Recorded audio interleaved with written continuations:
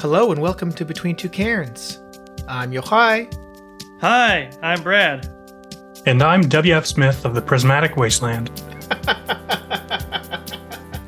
Too long? Do I only need one name? No, I didn't expect that. Okay, welcome. Pretty sweet name. I'd like to say I'm of some kind of wasteland as well. That's a pretty good way to do it. I still think Kelsey's from the Arcane Libraries is my favorite introduction. I need something I can say so I can sound mysterious like that too. You know, I'm Brad of the Whispering Winds or something like that. You know what I mean? Yeah, okay. I think that would give me some more cred. Brad of the Dairy Allergies. That's what a blog's for. So you just need to start a blog called Whispering Winds or Dairy Allergies. I really like the second one. I don't need that hanging on me as every aspect of my identity. Maybe just to the people I'm dining with. Okay. So this is Between Two Cairns. We are going to review Secret of the Black Crag. And as our listeners already realize, W.F. Smith, also known as Prismatic Wasteland, is going to be joining us to review it. Very exciting. Welcome. Thank you so much for coming. And I believe, Brad, you had a question for our guest today. Yeah, well, you know, we've got an award winner here among us. Oh, that's right. That's right. Any award winner, Prismatic Wasteland. I should have worn my medal. That's an oversight on my part. Where's the medal? I'd be wearing that all. I mean, is it a medal? Do you actually get a medal? Yeah, there's like 30 downstairs. I need to ship them to everybody else, but currently I just have a dragon's hoard of actual gold medals from the Ennies. Wait, you get a medal for every collaborator on your project? Not automatically. They give you one as a token of goodwill, and the others they could sell you. I'm sure it's a lucrative business for them, and I'm a fucking sucker. I'm a freaking sucker. There we go. No, you can swear. I think I just imagined you on a pile of these medals, luxuriously resting just on your treasure hoard. But I understand that you did make an effort to get those. That's not something that normally happens. You made sure that your collaborators were front and center, which I thought was pretty cool. I don't like the Ennies or believe they're a force for good, but I appreciate our congratulations of you winning an award by saying we don't like this. I have no respect for the people who make it a thing. That said, if it helps you make money off of your product, I'm all for it. I just don't care about their opinion. You know, it's kind of like I'm happy that people will be buying, this product and future products as a result, but I don't respect the Ennies at all or the judges. That said, why don't we talk about Barkeep on the Borderlands? Sure, and I'll just echo. I didn't respect the Ennies either. Then, for whatever reason, around July, I was just imbued with a great deal of respect, and now I think that it is an entirely legitimate. Both award and the process is kind of beyond a reproach. That's a new opinion I have that I developed right before winning, not one I won. So in terms of why I won, I did Barkeep on the Borderlands, which was what I would call an adventure, but what the Ennies would call a supplement. Basically in a pub crawl adventure. So instead of a dungeon crawl or a hex crawl, it is a city adventure with a series of taverns. Fantasy taverns, kind of with a fantasy milieu and some, adventure kind of paraphernalia around that. But mostly it's just kind of a social adventure, a lot of wacky kind of hijink stuff. And I have a lot of co-writers, people who pitched in and wrote one tavern of their own. So 10 are written by me and 10 are written by various other esteemed bloggers in the OSR, post-OSR blogosphere. It's a tight little zine I put out. Yeah, it's terrific. I think it's a really solid product. Congrats on that one. Love the guest list you have. Also the list of art contributors. Really, I mean, that thing's popping. We got our boy Skullboy all over that thing. And that's great. So it won as best supplement. Why? What's going on there? Why do you think it was considered a supplement rather than an adventure? Kind of going back to how prestigious and great the Ennies are as a process, you kind of just submit your thing and the judges choose what it is. And if I had to guess, the first few pages are talk about drinking rules and the procedure for doing a pub crawl. Mhm. And then it gets into kind of the meat of the adventure, the more adventure portions.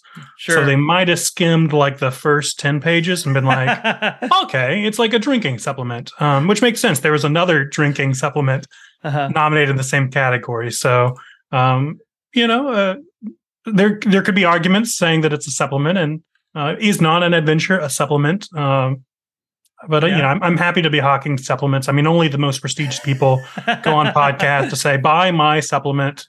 We're not there at that level of success yet where we're concerned with supplements on this podcast. Maybe someday I aspire to be pushing supplements. I feel like that would...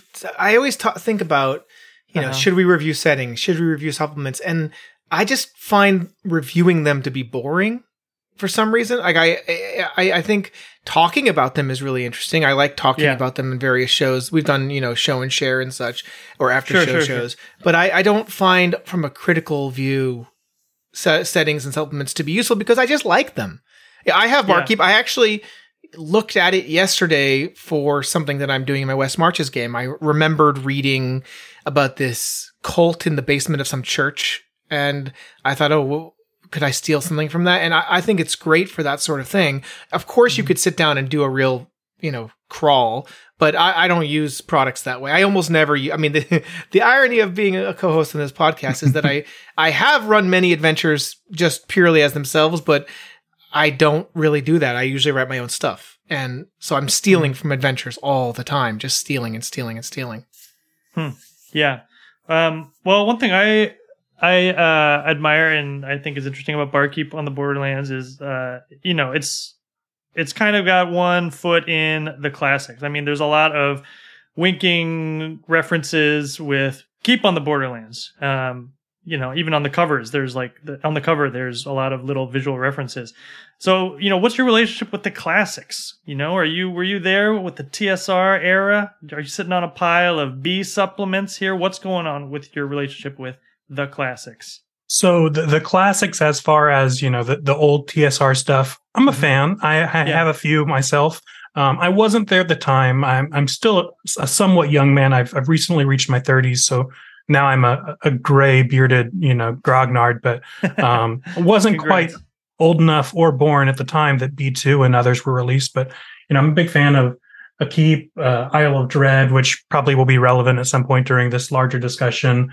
And all kind of the best of, and that was sort of my gateway to looking at more old school stuff because I started as a 3.5, which now might be considered old school, but 3.5 D&D person. And I started looking at the older adventures and being like, these are a lot better than what they're putting out these days. Mm-hmm.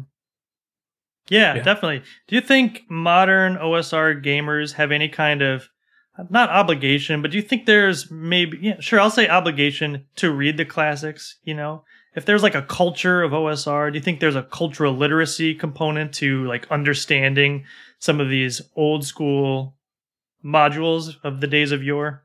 I would say absolutely not. And in fact, I prefer it if they don't. I think that they should know kind of vaguely what they're about. Yeah. But just pick up on the vibes. I'm a big proponent of vibe theory of games. So like Spelljammer, Dark Sun, all those old campaign settings are really cool ideas. If you just kind of know the veneer, if you know the vibe, you're like, oh yeah, like kind of post-apocalyptic desert shit. That's really good. But then whenever you like crack it open, you're like, actually, there's a lot in here that I don't know if I want to translate directly to a table. So knowing just the vibe is the better way to go. We have to tell this to our friend Amanda P because she's been reading a bunch of Spelljammer books recently and Monty Cook books and stuff. And she keeps saying like, wow, there's so much problematic stuff in here and like not good stuff. It's got great vibes. It's got some cool ideas and art, but some of the actual core content is just garbage. And I always make the argument that as someone who's free of that nostalgia, I mean, my nostalgia is for Palladium. Okay. I don't have like any nostalgia for a period of gaming I never experienced, which is, all this AD&D and OD&D and second edition stuff. And so for me, I look at it as an outsider. Some of it is very good and some of it's just garbage and people just can't see that because nostalgia is a veil over their eyes. And actually, this will come up later in our main review. I can't wait to delve into that. Wow, a lot of teasers here. A lot of teasers. I like this vibe theory. I mean, we talked on, we did a review of Dragonlance, Dragons of Despair, and kind of since then on the Between Two Kingdoms Discord, I feel like there's been a lot of chat trying to define exactly what is like this 80s crystal fantasy, like as a genre, if it is a genre. And the more like people talk about it, the more I think it might just be Clyde Caldwell's art. Like, I don't know if there's like a vibe beyond like the big hair and attractive people on Clyde Caldwell's oil paintings, I mean, art is usually like the most important thing. And, talking about old settings like Planescape, what would that be without the art? I mean, that's mostly a picture book with words included. Is the writing in a Dragonlance novel, it doesn't mean anything? Or is it secondary to Clyde Caldwell drawing the main character? Is it secondary? Yeah, maybe. I don't know. Maybe so. Well, I have a pivot question. You wrote a blog post that I liked a lot called Apolitical RPGs Do Not Exist. I liked it so much, in fact, that I recorded myself reading it for Nicholas Whalen's excellent Blogs on Tape podcast, which for folks who haven't heard it before, check it out. It's just people reading blogs from the OSR and blogosphere on your ear holes, in a podcast form. On your ear holes, yeah. It's good. But I really enjoyed that piece, primarily because your thesis is you can't make an apolitical RPG. Here are some examples of why it's impossible. Don't even try. That was kind of it wasn't, here's how you can do it. It was like, nope, just don't do it. And then you ended with this great ZXU quote, which I'm still quite fond of. And I just wanted to know, what was the genesis of that piece? Because it kind of came out of nowhere. I feel like you have a bunch of useful stuff on your blog, hex crawl checklists, part 1 and 2, and stuff like that. And then that one just kind of showed up, which is, it's not what put you on my radar, but it definitely made me make extra efforts to read your blog going forward. And I think I'm not alone in that. I know it's not like whatever your most linked post or something, but I do think it was a really good and important piece. Yeah, it's not one of my most read, but it is one of my most deleted comments. Made a lot of people mad. That one and my post on the Keep on the Borderlands is actually why my comment section is like approve only, because I got just a flood of people who weren't super happy with me, which makes sense. They're both, a blog is really high stakes. And something to get mad about. I get mad every time I read a blog post almost. In terms of the genesis of that post, there was actually kind of a specific spurning moment. There's like, it's terrible to talk about Twitter discourse from like 2 years ago because it shows that you remember specific Twitter discourse from like 2 years ago. But like some right-wing chuds were making like, hot or not list of RPG creators, which ones they thought were equally chuddly and which ones were too woke for them.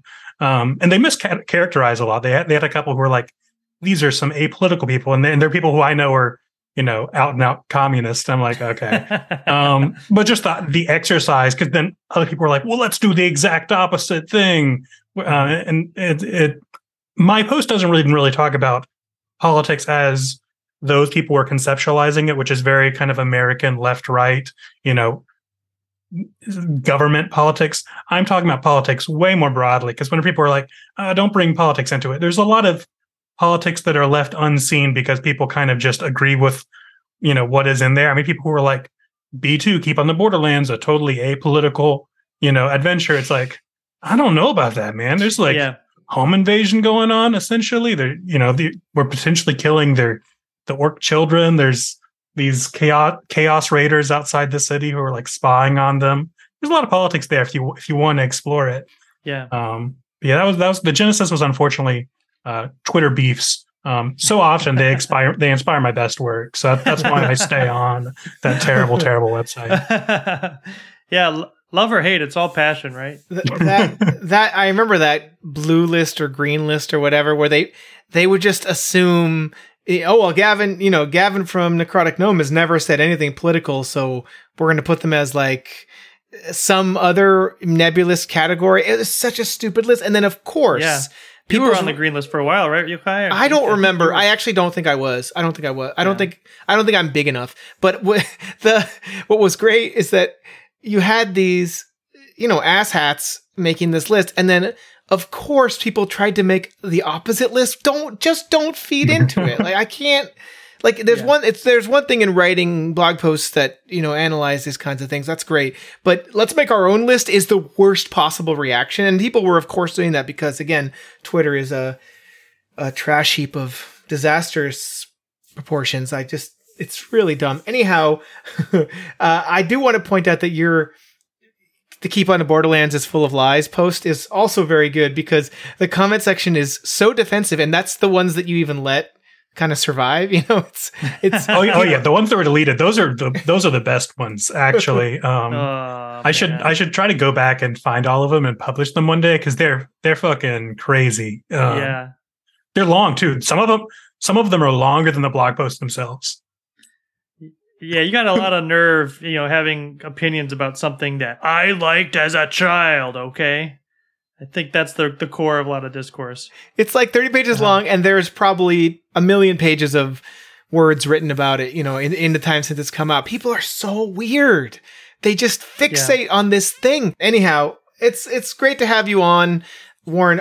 I believe you suggested Secret of the Black Crag. I think Brad and I had already backed it ages ago, but had put it on our list as, at some point we'll do this one. We didn't want to do it earlier since we already had done a different Chance Studenac module last year. So we thought, okay, we'll give it some time. And then when you suggested it, it seemed like it made sense. But just to completely dive in here before we go into it, why did you suggest the module we're going to review?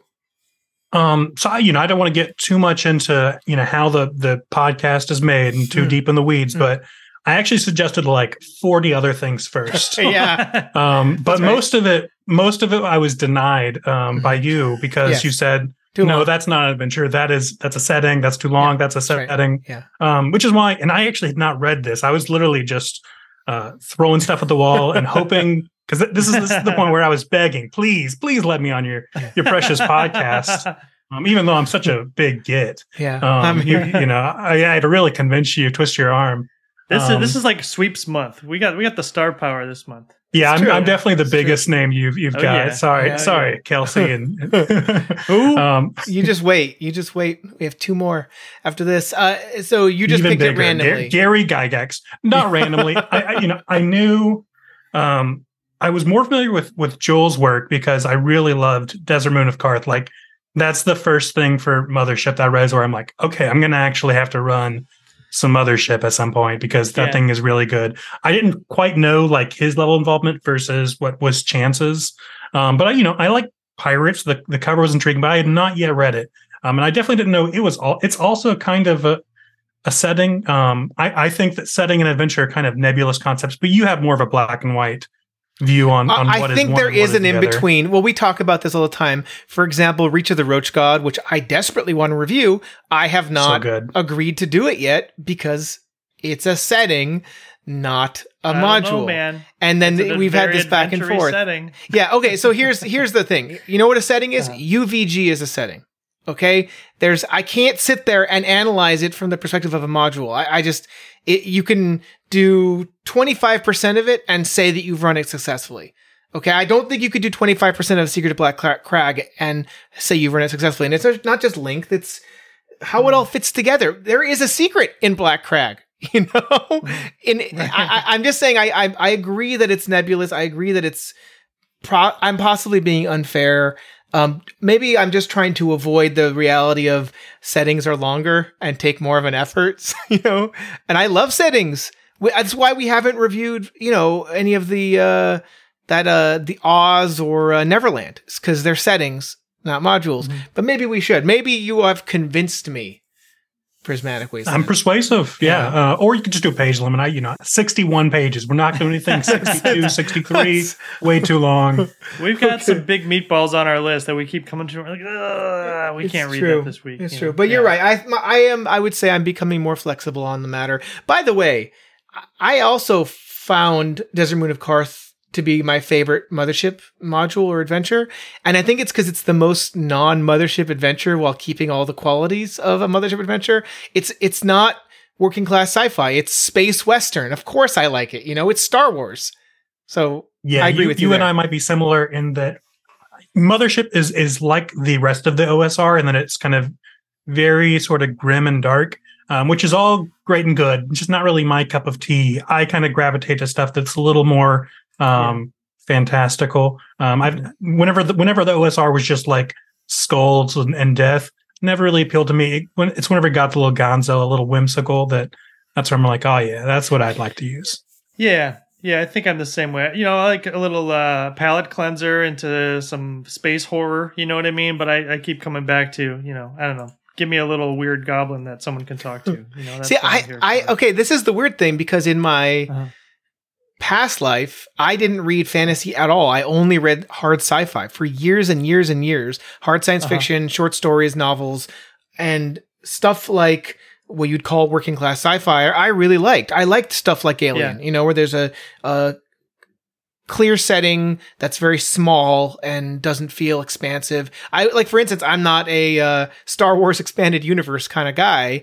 I'm much more into smaller novels that have a very, I guess, are more traditionally science fiction and have no fantasy elements mixed in. And then something changed in my late 20s, early 30s, where I decided I want to pursue everything that's folktale and fairy tale related. And then that brought me back to fantasy. And in fact, I think maybe it was Game of Thrones that was the first fantasy book I'd read since Lord of the Rings. It was like, there was like Lord of the Rings when I was 13 and no fantasy until basically Game of Thrones. And that, I think a lot of fantasy authors or fantasy readers don't see Game of Thrones as traditional fantasy, and maybe that's why it was a good gateway. I guess what I'm trying to say is I love sci-fi and I love hard sci-fi. So you'd think I would like Mothership, but I do like Mothership, but I also don't think I'd really enjoy being in that world for very long. Yeah. Yeah, I think I would like more Mothership modules a little more if there was like a weird little goblin you could talk to, Again, I think little goblins. You can have little goblins. I just want more weird little guys. There should be a module that's just that, like just a cocktail party for goblins. There probably is. There probably is. A lot of like little goblin style zines out there. All right, well, why don't we dip into talking about this book? Let us dip. Secret of the Black Crag. So, yes. So for our main review, we are going to be covering Secret of the Black Crag. This is written by Chance Dudenak. Layout is Sam Sorensen. Editing, Sam Sorensen. Development, Sam Sorensen and Joel Hines. The art, I believe there's something like 60 or maybe 50 pieces of art, original art in this book, and they are all by Chance Dudenak, except for the cover, which is our old friend Logan Stahl, who just keeps on showing up, doing cover art for so many things that we review. And then finally, the cartography is Glenn Seal, another nautical Glenn Seal map situation going on here. And it's been published by Silveron Press. I have it in this hardback 98-page digest size format. It's really nice, reminiscent of the OSC house style, but with a little couple changes, especially in the interior. But yeah, I'm pretty impressed with it. A really nice, solid book, especially for the page count. Any comments on the overall physical layout or spread? Yeah, it's really clean. I like that on the side of each page, there's like these little chapter headings, so you can kind of flip to the section you're looking for. I think that's really well done. Yeah, I'm kind of like offended that Chance Dudenak is good at art. I'm like, how dare you? You know what I mean? But I really like his art style. It's kind of cartoony, but it's it's very it has a lot of flavor. It's got, I don't know, it's very like proficient, well crafted. Perfect for the setting. I think it looks great here, and I love the quantity of it here as well.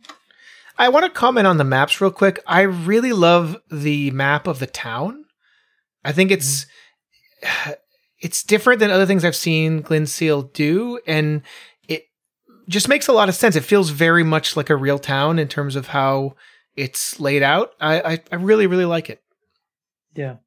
So on the maps and just kind of where things are laid out, the overall map, the larger map of the islands, I do wish if it had taken more consideration to the fact that it's going to be in a book and that there's going to be a gutter in between, because it's a little hard. And I think that the eponymous dungeon is like there in the middle. So you kind of got to give your book a real stretch to kind of read everything. It's nothing's totally obscured by it, so there does take some consideration. But I know which one you're talking about, where the gutter just completely consumed the relevant part in the middle, and I totally know what you're talking about. It was kind of annoying, but the PDF, it's very clear there. Yeah, PDFs have pretty small gutters traditionally. I agree with Brad, though, that the layout on the side, there's basically all the chapters are written from the top to bottom, and whatever chapter you happen to be on is highlighted in black. That's pretty cool. Yeah, it's like, yeah, I think it's a clean little product. I think it looks good. What do you think about the little compass rose, the disembodied hand pointing east?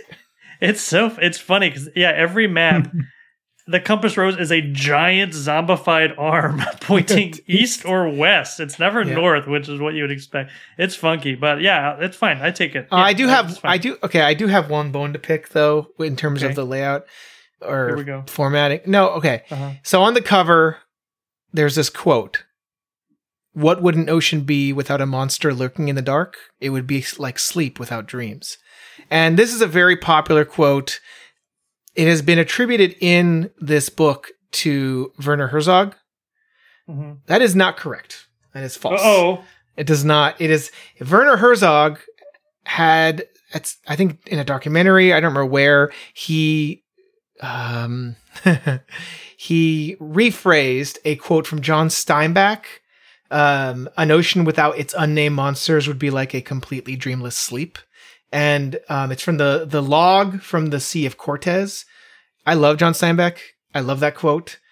It is misappropriated, or whatever you call it. It's wrong. Wow. About another good line, by the way, right before that line in Sea of Cortez, he says, "Men really need sea monsters in their personal ocean." I always thought that was a cool tagline. Anyway, I saw that and thought, that's not Werner Herzog. I've definitely seen that before I knew who he was. So okay. Wow, we got a call. We got some call outs. Yeah, a little here. one. Just it's a call out of the adventure and Werner Herzog, both of them. Equally guilty. Here's the thing. Werner Herzog can make whatever quotes he wants. It's more if you're attributing it to him. Herzog, bro, cite your sources. Where's your footnotes? I would listen to him reading footnotes and sources. Oh well, let's give him Werner Herzog. Maybe that's an episode. Is that one of your guests after me? You said you had some big names. So I won't tell. Yeah, I won't spoil it. Won't spoil it. I was going to do my Werner Herzog impression, but I'm not going to do it now. That's after show too. Yeah, you're right. Okay, so let's just dive in. Hold up. We didn't do an event. We didn't do a summary. I'm sorry. What's this about, Brad? I'd love to tell you what this is about. Thank you for asking. Secret of the Black Crag. This is a straight up adventure sandbox. All right, it's a pirate themed sandbox, and this is capital P pirate. This is the most hardcore pirate content I've seen in a long time. This isn't like we're putting a pirate hat on some knights and wizards and fair maidens here. This is pirate stuff. All right, y'all. So yeah, it's pretty kind of open ended. It's kind of assumed that characters have a ship or can acquire a ship in the kind of town that you get, Port Fortune. And then we've got a large spread of all these islands that you can explore. And yeah, most of the islands have little goings on. There's little adventures you can have on here. I think pretty good variety of happenings. But kind of it's all centered around the Black Crag, which is kind of the tip of a giant kind of black pyramid thing sticking out of the water, and it's rising, and it has secrets. What's going on under there? And that's what we kind of learn as we explore and kind of find more ancient artifacts in these islands. Would anyone else like to add anything? Did I miss anything crucial without going into spoiler territory here? I mean, I think that was pretty good. There's some more you could say. The structure of the overall adventure. It's very much reminiscent of Chance's earlier work, where you have a town with various characters who are all interrelated and give you kind of impetus to go out and do things. Yeah, go ahead. I think there's fewer central hooks here compared to if we're comparing Black Worm. Black Worm is there's a dragon. Yeah. What are we, what are we going to do about it? We got to address the dragon. This is kind of hey, there's a bunch of islands. Right. Have fun. There are hooks, sail but around. the hooks are elsewhere. You might come across something, Yeah, this and it sends you in all sorts of directions too. It's not just all kind of leading inevitably to one place. I mean, kind of, but there's other stuff as well. Totally. Yeah, and I think this would be a great one to connect with some other island modules you've got. I've got a list of we could talk about this at the end. There's a list of books that I would attach to this to make it like a campaign. But I think it would be very, very what's the word? I don't know, extensible. You can really latch stuff onto here and just expand this world without really having any kind of like major concerns of how it would fit. Throw some more islands in. Anyway. Well, all right. So we all have a lot to say. Let's just get to it. As our guest, W.F. Smith, what did you think of The Secret of the Black Crag? My non-spoiler kind of brief review is I think it's a solid piratey adventure. It very much does what you expect. With maybe a few tweaks, it might have a little more science fiction stuff than you might immediately assume whenever you hear it's a pirate ocean crawl adventure, but it has a good home base kind of starting settlement, has a fair number of islands with interesting things going on, and it has a pretty large dungeon that has a refreshing level that we'll probably talk on later that is different than the others. Overall, I thought it was good. I think there's some things that could be added to it that would make it a lot stronger and a lot more toyetic, but definitely a good, solid pirate adventure. What is that word you just said? Toyetic? Toyetic, yeah. The quality of toys. You want to pick it up and play with it. Sometimes you got those toys that are mostly made to be in a box, but sometimes you got the ones that have a little gear and you can lower a drawbridge and all kinds of little doodads to play with. Something that really invites play. Usually that's applied to toys. But I apply it to adventures because adventures basically are toys. Yeah, I like that. Cool. Yochai, what about you? You want to go? Yeah, you go. I'll go last. Okay. Yeah, I think it's a solid pirate sandbox. I mean, I think you're getting what it looks like on the cover here. It is kind of like a Pirates of the Caribbean themed crawl. I think it really lives in those tropes that you would expect, and I think for the most part it does those very well. I think if you're kind of like lukewarm about pirates, I don't think this is going to change your mind that pirates are a fun trapping because I mean, it's got exactly what you'd expect. Sharks, it's got skeleton pirates, it's got whatever, all those trappings. I do like the level of whimsy we have here. It's not like silly, it's not goofy, but there is some really fun stuff. I think we're kind of firmly in like Guybrush Threepwood style pirate adventures here. There's some quirks, and I think there's a lot of areas for that kind of fun. I think the kind of sandboxy stuff, the interconnectedness of the islands, the little plots that tie together is where it really is its strong point. I think the more you explore, the more you find these little connections and the world grows and is richer for it. I think Black Rum of Brandonsford was kind of similar in that regards, in that the world just feels like alive and connected. But I was wishing it went a little farther in some regards. It's like some of the villainous factions, like the sea creatures that you eventually contend with, seem kind of one note. They're not very fully developed. They're just kind of like evil sea creatures. You know what I mean? They don't really have a lot going on. When you find them, they're like torturing captives or standing guard. I wanted to kind of know more about like, well, what do they want? What do they sing about in their quiet times? Like give me some more developed kind of life in the ocean, I think.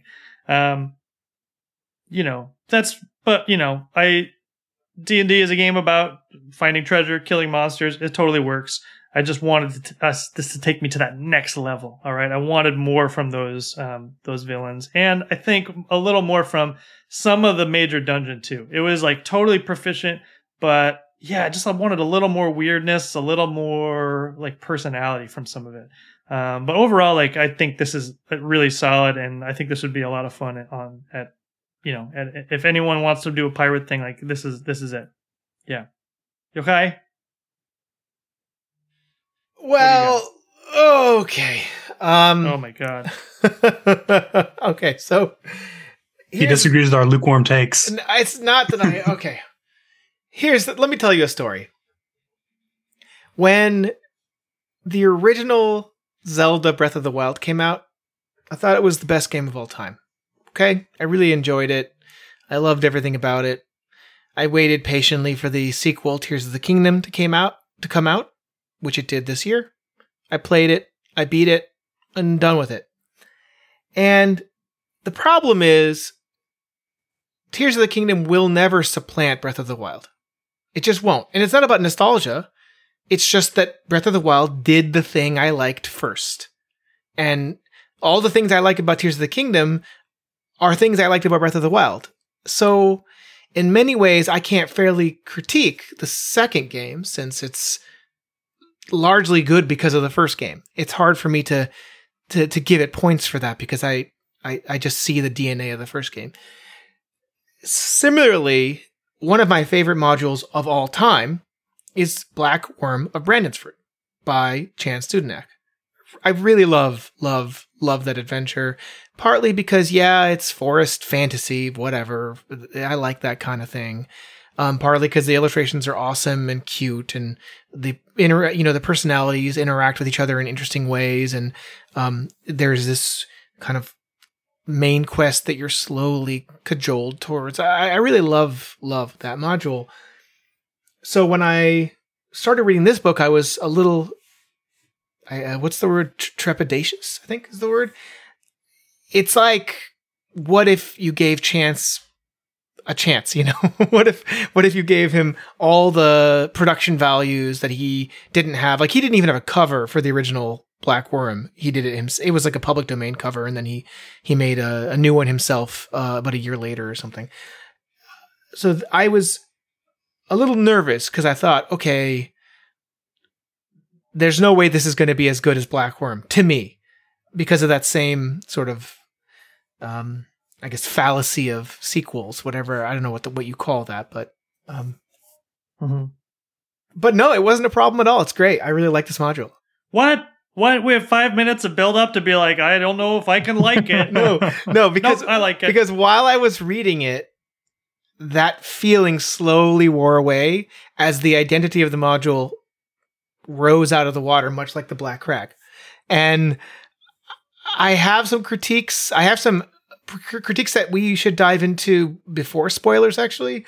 But overall, I think it's a really well constructed and cohesive module that, there could have been some padding around certain factional elements, but I actually thought they were fine. There's like 3 or 4 factions. There's enough there for just put 2 of those together and you're going to get an explosive situation, So I don't really have that same critique. I do have a minor critique about the NPCs in that I feel like they're all there basically to serve the players in some way. Like they're kind of NPCs in a video game, which isn't a bad thing. It's just usually you only get 1 or 2 of those and then you get a bunch of no names. And to be fair, there's a great little generator for random villagers and pirates and stuff. So, it's not really criticism. It just felt very much like a video game when I was reading about each of these excellent NPCs that are so well realized, which they are. They're very good. I feel like the art does only a little bit of the heavy lifting in this case, and it's so much in the whimsy and fun of the NPCs themselves. My biggest concern is how many underwater sections there are in this module.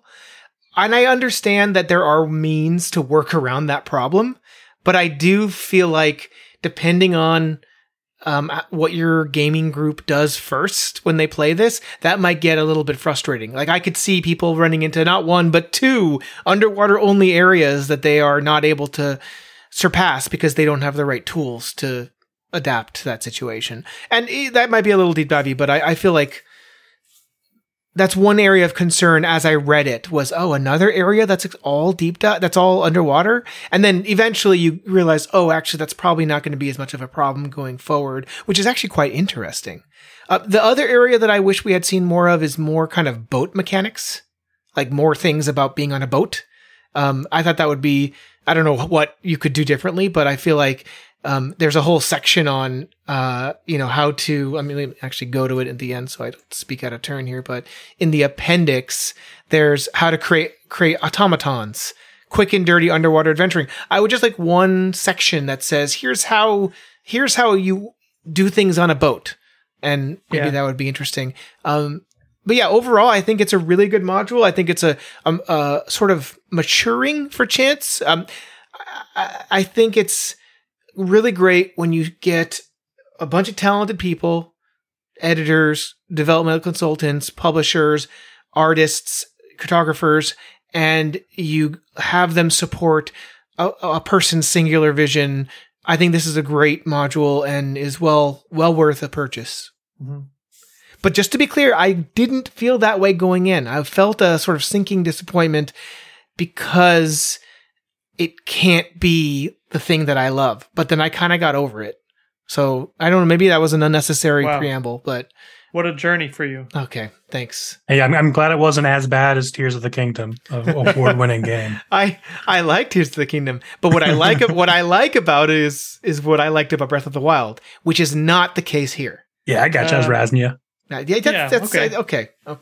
I think I follow. Let's just deep dive it so we can get more into this, unless you have any further thoughts.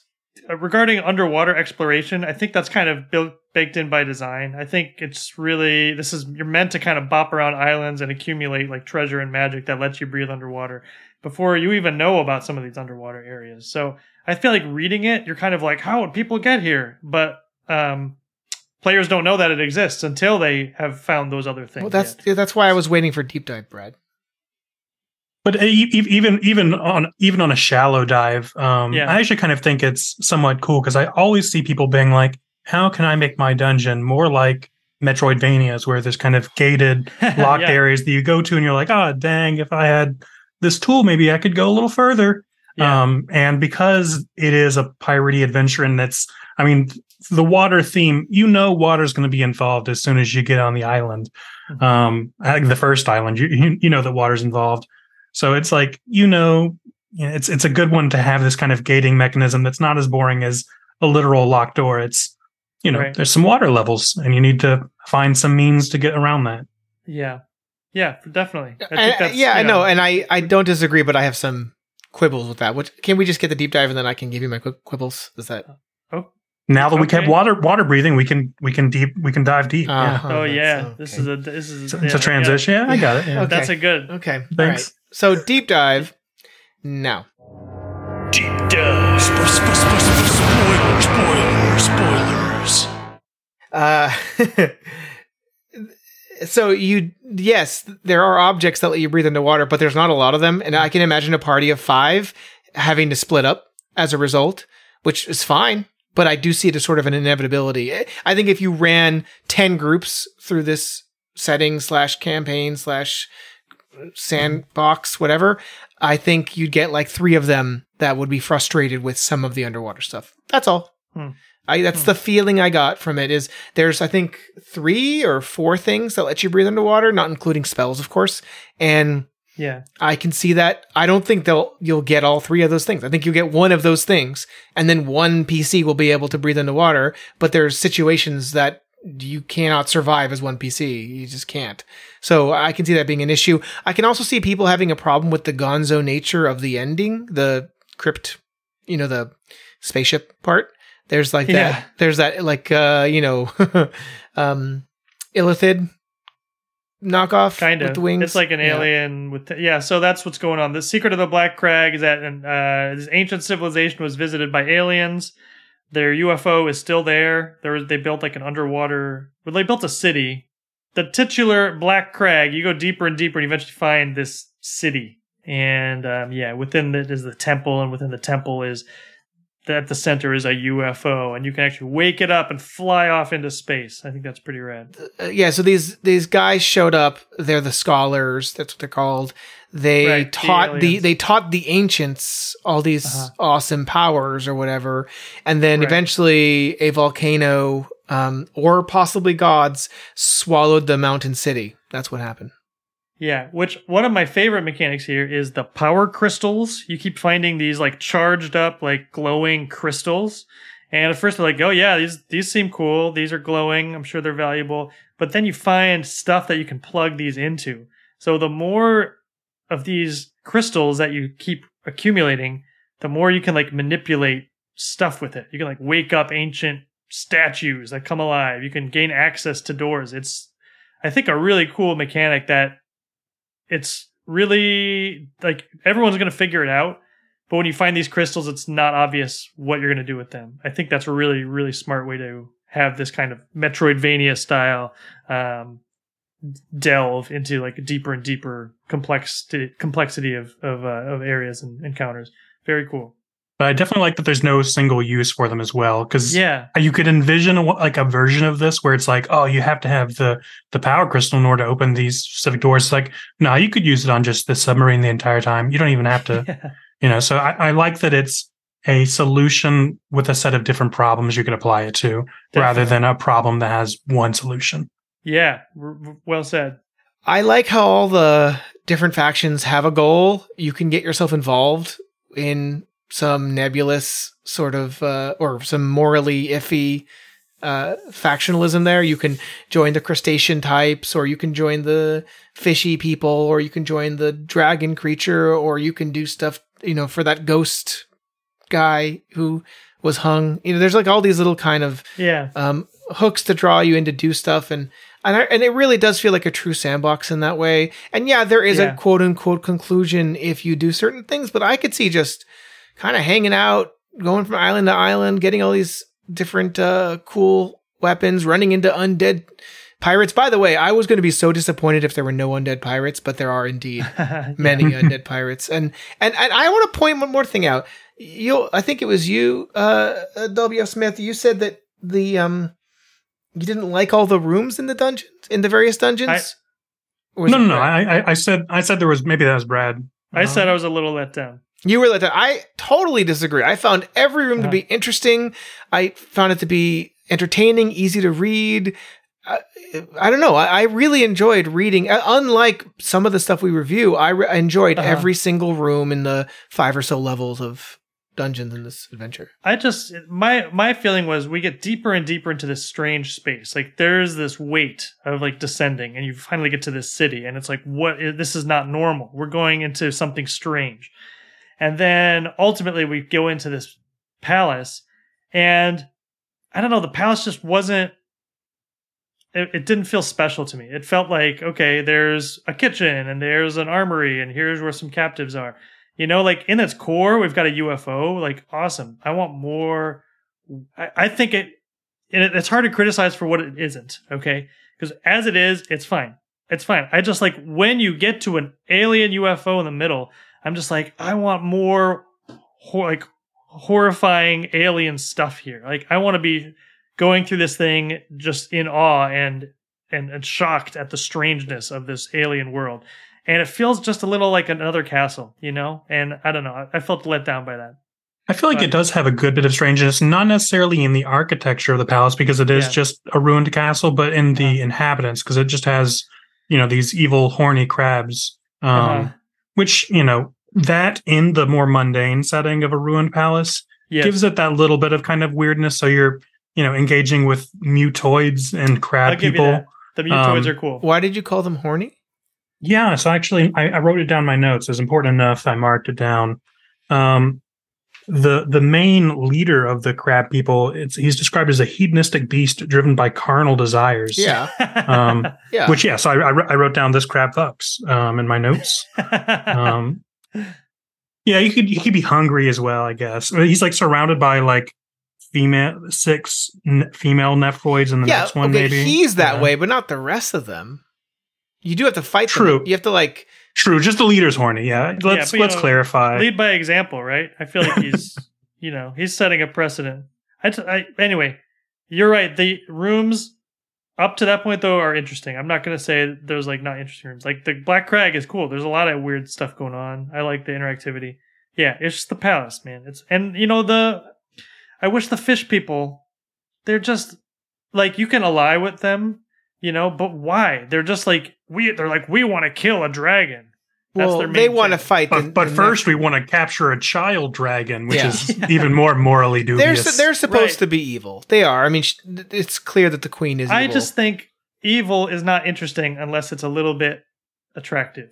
You know, I want to see these fish people and be like, it's actually, I see the benefit of joining with these people. Like you want the temptation of evil. I want to see, like, why would it be cool to be an evil fish person? Like, tempt me over. Like, what do you have? I don't know. Players are psychopaths. You know? I feel like they need less.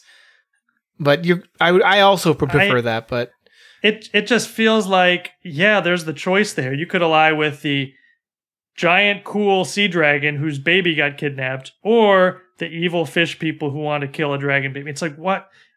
You're not going to ally with the fish people. Like, there's just nothing to tempt you there. There's no benefit. You're just needlessly cruel and for no net gain. Well, so they give you like gold or something. There's something I they don't give know. you. It's just hard. It's hard to feel like true faction play. I mean, it's a faction. It's just like, I want them to kind of court me. You know, it's a little one-sided because the dragon has something more tangible to offer. It's like, you help me out, I'm going to give you this pearl that's on my tongue, right? And who doesn't want that? A sea dragon's a really cool encounter. Like, that is awesome. And if you help it, I love that you're going to benefit. It'll just show up and help you at some point. Like, that's such a cool, flavorful thing. Like, players would freak out. Yeah, it's like a Deus Ex Machina in your game where a dragon jumps in and saves your butt, but like, you've earned it at that point, and it's amazing. And there's this dragon that you helped, so it's no contest. I like the smaller islands though, like the little tiny quests. You know, the Cyclops and the Rock. That's all awesome. Like, I really like I would just give me like 50 islands and I'll just play that, you know, that's why I wanted ship mechanics. Totally. I love the island where there's like, it's in the middle of a volcano. There's a big statue. And if you pull a tongue on it, it opens up to like a tomb under the statue. And there's a mummy with a necklace. And it's like so obvious, you know, players see a mummy with a necklace. It's like, oh, the mummy's going to kill me. But you take it and the mummy doesn't move, but the statue outside gets up and starts chasing you around the jungle and shooting lasers. Like, that's terrific. I love that. That was like a thrill. Yeah, I think I liked all the small islands. I loved the Emperor of the Sea. Yeah, I wanted more from each one of them. I was like, man, this is some good stuff. Totally. You know, the dungeon's fine, but the islands were kind of maybe the highlight, the dessert. The little coconut people. Yeah, it's great. The entire character is very reminiscent. If you guys watch Adventure Time, I know you're both fathers, so you probably watch with your children. The Ice King character is like a crazy I'm familiar. wizard. I'm familiar. Yeah. Very, very similar vibe here. It's just like a crazy king. And we've said nothing of the monkey temple, where a ship full of monkeys took over. They mutinied, crashed their ship, and took over a temple. Come on. The gorilla's a captain. You can talk. It doesn't explain why a gorilla can talk. It just is. I don't know. To me, I did have one slight quibble with that. The monkey dungeon, though, is that I was kind of expecting a twist at the end more than just the leader is a bigger monkey. I was hoping it was like maybe it's a human pretending to be a monkey. No, it's just a giant gorilla. It was fine. It was just the monkey's bigger. That's like a fun idea taken pretty far, and I think that worked for me. I think players would freak out to get to Monkey Dungeon. The gorilla piece is so chance too. It's cartoony and it's a great so just piece. like it looks like something you could just sketch in one sitting. You know, that kind of it's like a simplicity to it, but it works so well. He's got the captain's hat. Yeah. Oh, that was good. Yeah, overall, I found this to be such an easy read. Thank goodness, because it is kind of long. You know, that is one thing. There's a good preamble. You know, the section about Port Fortune is, again, it's very similar to his earlier work, where you just learn about not the places but the people in town. And they'll have like, you know, the smithy and the stitcher and all that, but it's really about the people. And I think that's really a smart design decision that not enough people are doing. Don't focus on all the stores in town. Just focus on the people and everything that surrounds them and how they can be useful or interesting to the party. And I kind of gave it crap earlier for being a little video gamey, but I think it's actually really smart design, especially all the Mama Fortuna stuff. You know how if you knew her true name, you could control her, and if the captain dies, she just destroys the island or whatever. There's like a sea witch that is kind of a prisoner of this island, and she's kind of just appears to be some kind of fortune teller, right? Yeah, she pretends to be a fortune teller. Yep. Yeah. So that's really interesting, and I like all these NPCs are dynamic. They're not just like, boring static individuals. They all want something. They can all offer something. Great. She cursed that guy, the drunk, so he can't go on boats, and so he keeps falling off the ship. That's terrific. Yeah. He lost his sea legs. Right. I thought that was good. It's so funny. It's good.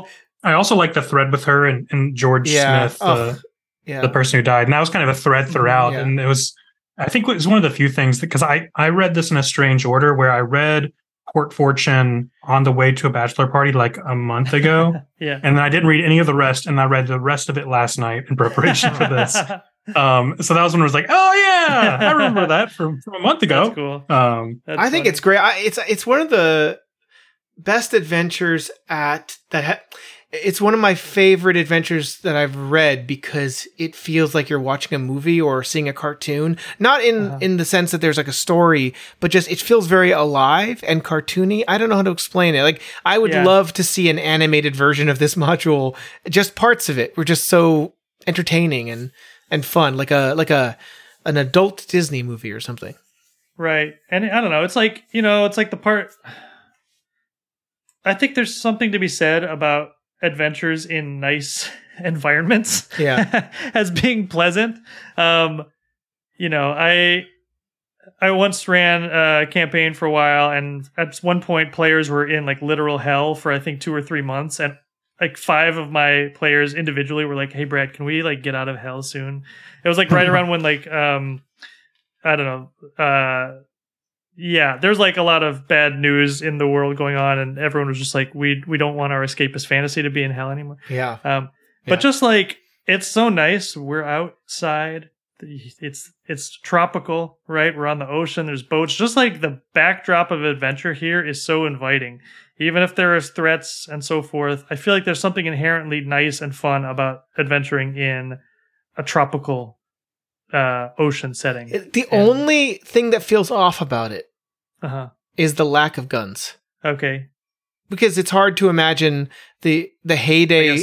I never thought about it. But well, I kept expecting there to be guns because the visual iconography, everything feels. Can you imagine a pirate story without some kind of gun? That's in my mind. That's what I think about. Yeah, I can. For me, it was more the lack of like merchants. Like, what am I pirating exactly if I'm a pirate here? Right. Like, I was hoping for like, at least like one settlement was like, this is the civilized place and they hate pirates. Right. No, I think the whole archipelago is an escape for pirates. I think it's where pirates go, Yeah. But it's just like there's so many pirates just cruising around, and I think that's one of its strengths is you interact with all these pirates. The pirates are all really interesting. Like there's a lot of flavorful like pirate factions floating around. But yeah, like if there's nothing for them to pirate except each other there, where it's a little incestuous. We're just pirating each other all day long. In order to play cops and robbers, like somebody has to play the cop. You can't just be robbers and robbers. You can, but right. It's nice to have kind of an antagonistic force if you want to be the force of chaos. Yeah. Which I do. Definitely. So I think if I'm running this one, here's what I want to add to it. All right. Here's the books I'm latching on. You ready for this? Yes. All right. Isle of the Plangent Mage. All right. I think that would work perfectly here. Same cartography, and at the end here, we get to something. The whole dungeon it like rises something out of the ocean. All right. Just make it be the Black Crag. Have it come all the way out of the water. You know what I mean? And it would work so well. I would also grab my friends at Night Owl Publishing have a book, Aquatic Adventures, I think is like underrated. I don't think enough people are talking about this one. But it's a OSE supplement focusing on underwater adventures, just like it advertises. But really rich monsters there, some cool adventures. there are really interesting playable underwater character classes and demi-humans. I think that would really make this richer, especially once players get underwater. I might even replace the Slagila and Nephroid fish people that I wasn't crazy about with some of the weirder classes in underwater adventures. There's some very Moorcock evil underwater elves that just I think would really work, and I think could easily be swapped out for a different flavor. And then lastly, this one's in the Appendix N, but I think Hot Springs Island would be really easy. Just more islands to explore. You know what I mean? Maybe take away the storm that prevents people from coming and going. Here you go. Have another adventure to just tack onto this thing. It can easily sit in this archipelago. Anyway. And same with Isle of Dread. I mean, Isle of Dread. It seems like an obvious, this has a lot of influences from some older modules, because Isle of Dread also has kind of a little bit of a sci-fi thing whenever you get deep to the center level of it. But it also has Dwellers of the Forbidden City elements to it and Expedition Barrier Peaks elements. But Isle of Dread, if you want to just immediately plug one, or you could kind of do vice versa. Maybe they start on Isle of Dread whenever they get a ship and they start sailing out. I like that. This is what's between them and their way back home. Yeah. Because this kind of has an Odyssey kind of vibe to it, with the there's a Cyclops and there's sirens, so it kind of has this is what you encounter on the way back home on a long ocean voyage kind of adventure. Yeah, Isle of Dread too. There's space in there too. You can add more of these ancient cultures there. You can start adding threads here to connect this with Black Crag. Anyway, I feel stitch these together. That's an easy campaign, easy, and you've got tons of material. Yeah, you got any other islands? Anything you want to latch on here, Yokai? Anything you're thinking of? Isle of the Plangent Mage was definitely in my mind the whole time for obvious reasons. Yeah. Totally compatible. I have never run a purely naval campaign. Or, I've run some adventures that have islands in them or have been on boats, but I don't really have a lot to add. I think everything you all have said is right on. I will say that if you were to run this in the Dudenak verse, the expanded Black Worm of Ransford universe, I think it would work totally fine. It feels very similarly whimsical and interesting. And what I would hope is that in his next book, he expands on this again, and you get this kind of 3-part map. Maybe I'd like to see it all put together. I just like the feel of this setting a lot. I find it to be kind of cozy in a way you don't see within the OSR sphere that often. Yeah. Good. So I think that about wraps it up. Before we jet off here, WF Smith, do you have any plugs you want to give? Sure, I'll give a plug. So you can find all my stuff. The best place is prismaticwasteland.com. I'm also on the various Twitter and Twitter alternatives as Prismatic Wastes or Prismatic Wasteland. And recently I've released it for the first time in physical form, Big Rock Candy Hex Crawl, a little pamphlet adventure, and you can buy that on my website, prismaticwasteland.com, and there's a little shop tab, and you can buy stuff from me now. Nice. W.F. Smith, you got any other adventures in the cooker? Anything people can look forward to? Anything you can talk about at this point? I definitely do, and my corporate, I am getting a heads up from the CEO of Prismatic Wasteland right now that I'm able to talk about it.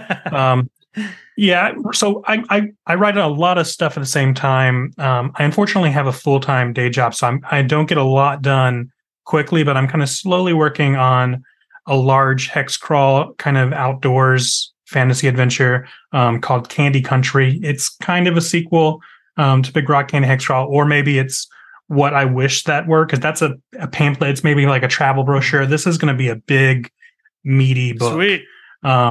I'm also working on my system, Prismatic Wasteland, and I've been working on that for several years, and we'll continue working on it for several more. And I have a little Pokemon thing I'm working on. I have trouble focusing, so I got a lot of irons in the fire. That sounds like great stuff. The Pokemon thing has got me interested. Would you like me to reveal the titles on your I know you guys don't break news regularly, but would you like to break some news? Yeah, it's your pitch corner here. Yeah. If you want to. All right. It's going to be a a system based on Into the Odd, but Pokemon. So that's going to be Into the Oddish. And it's going to be a Pokemon version of White Plume Mountain, and that'll be Vile Plume Mountain. Wow. Oh my goodness. What does it? What do you mean Pokemon? You mean there's monsters in balls? What is that? Do they fight each other? No, I'm fully going in like a Pokemon company. I hope they don't listen to your podcast because I'm taking some IP and I'm just running with it. Black Flag, I love it. Wow. Yeah, perfect for a pirate episode. Yes, that's great. Yeah, wow. Tying it all together. You're welcome. Really looking forward to that one. That sounds hot. Wow. I kind of missed that whole Pokemon craze. How old are you? I'm 40. So a little older. You're the right age. You're the right age for it. I'm also 40. I got Pokemon Blue when I was like 18, and I was like, I feel like I'm a weird age to be getting into this. Like this feels like too young for me, but it's calling me. Anyway, I continue to enjoy it at 18. Yeah, man. Pokemon, I'm still in it. I'm still catching them all. What can you do? I like to play the Pokemon games. Well, more than that, I appreciate you're doing like an unauthorized like IP adaptation here. I think I think more people should do that. Don't take this as legal advice, all right? But I think what are they going to do? Sue us all? Huh? Maybe I should make a Batman D&D module. Huh? What are you going to do? Arrest me? Huh? Maybe that's fun actually. Why is it always Batman with you? What do you mean it's always Batman with me? Like that's your go-to. Like if you're talking about IP, you always go to Batman. Do you think that's true? Yeah, you talk about Batman. It's a well-known, beloved one. I mean, it's definitely that's top 50 for sure. Easy. Well, he's a cool guy. He kind of dresses up like a bat. Don't know if you've really seen much about this guy. Kind of an interesting character. Who he is? His whole deal is he has money. He doesn't have any superpowers. Well, you see, the thing about him is his bad guy is a clown. All right, there's something there. I think there's something worth exploring with this Batman character. But yeah, all about unauthorized things. I'm only doing it because I'm so edgy and punk. And if Pokemon Company wanted to offer me an official license to do it, I would take it. I would absolutely fully sell out in a minute. But they won't. They're scared. Still, I think it gives you some edgy bad boy cred, which I can respect. Thank you. Yeah. All right. Well, let's wrap this up. Yeah, we're done. All right. This has been Between Two Karens. You can reach us at betweentwokarens@gmail.com or join the Karen Discord and get on the extremely active Between Two Karens channel. You can also join our Patreon at patreon.com/betweentwokarens. Thank you so much, W.F. Smith, for joining us today. And we'll see you all next week. So long, folks. No cute outro for me this time. I got leftover pizza in the fridge. I'm hungry. I'm gonna go eat it.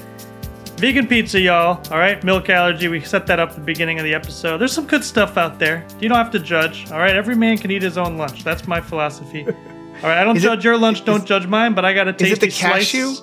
I got it. Cashew. It has cheese? a cashew-based mozzarella on the top. Authentic Italian accent I'm dropping on you here. I'm about to go enjoy my tasty slice. All right. Hope everyone else has a tasty slice of their own, whether that be an emotional slice or a physical slice. All right, find the tasty slice in your life and eat it for lunch. All right, and that's my final thoughts. Okay. Thanks. Bye, everyone.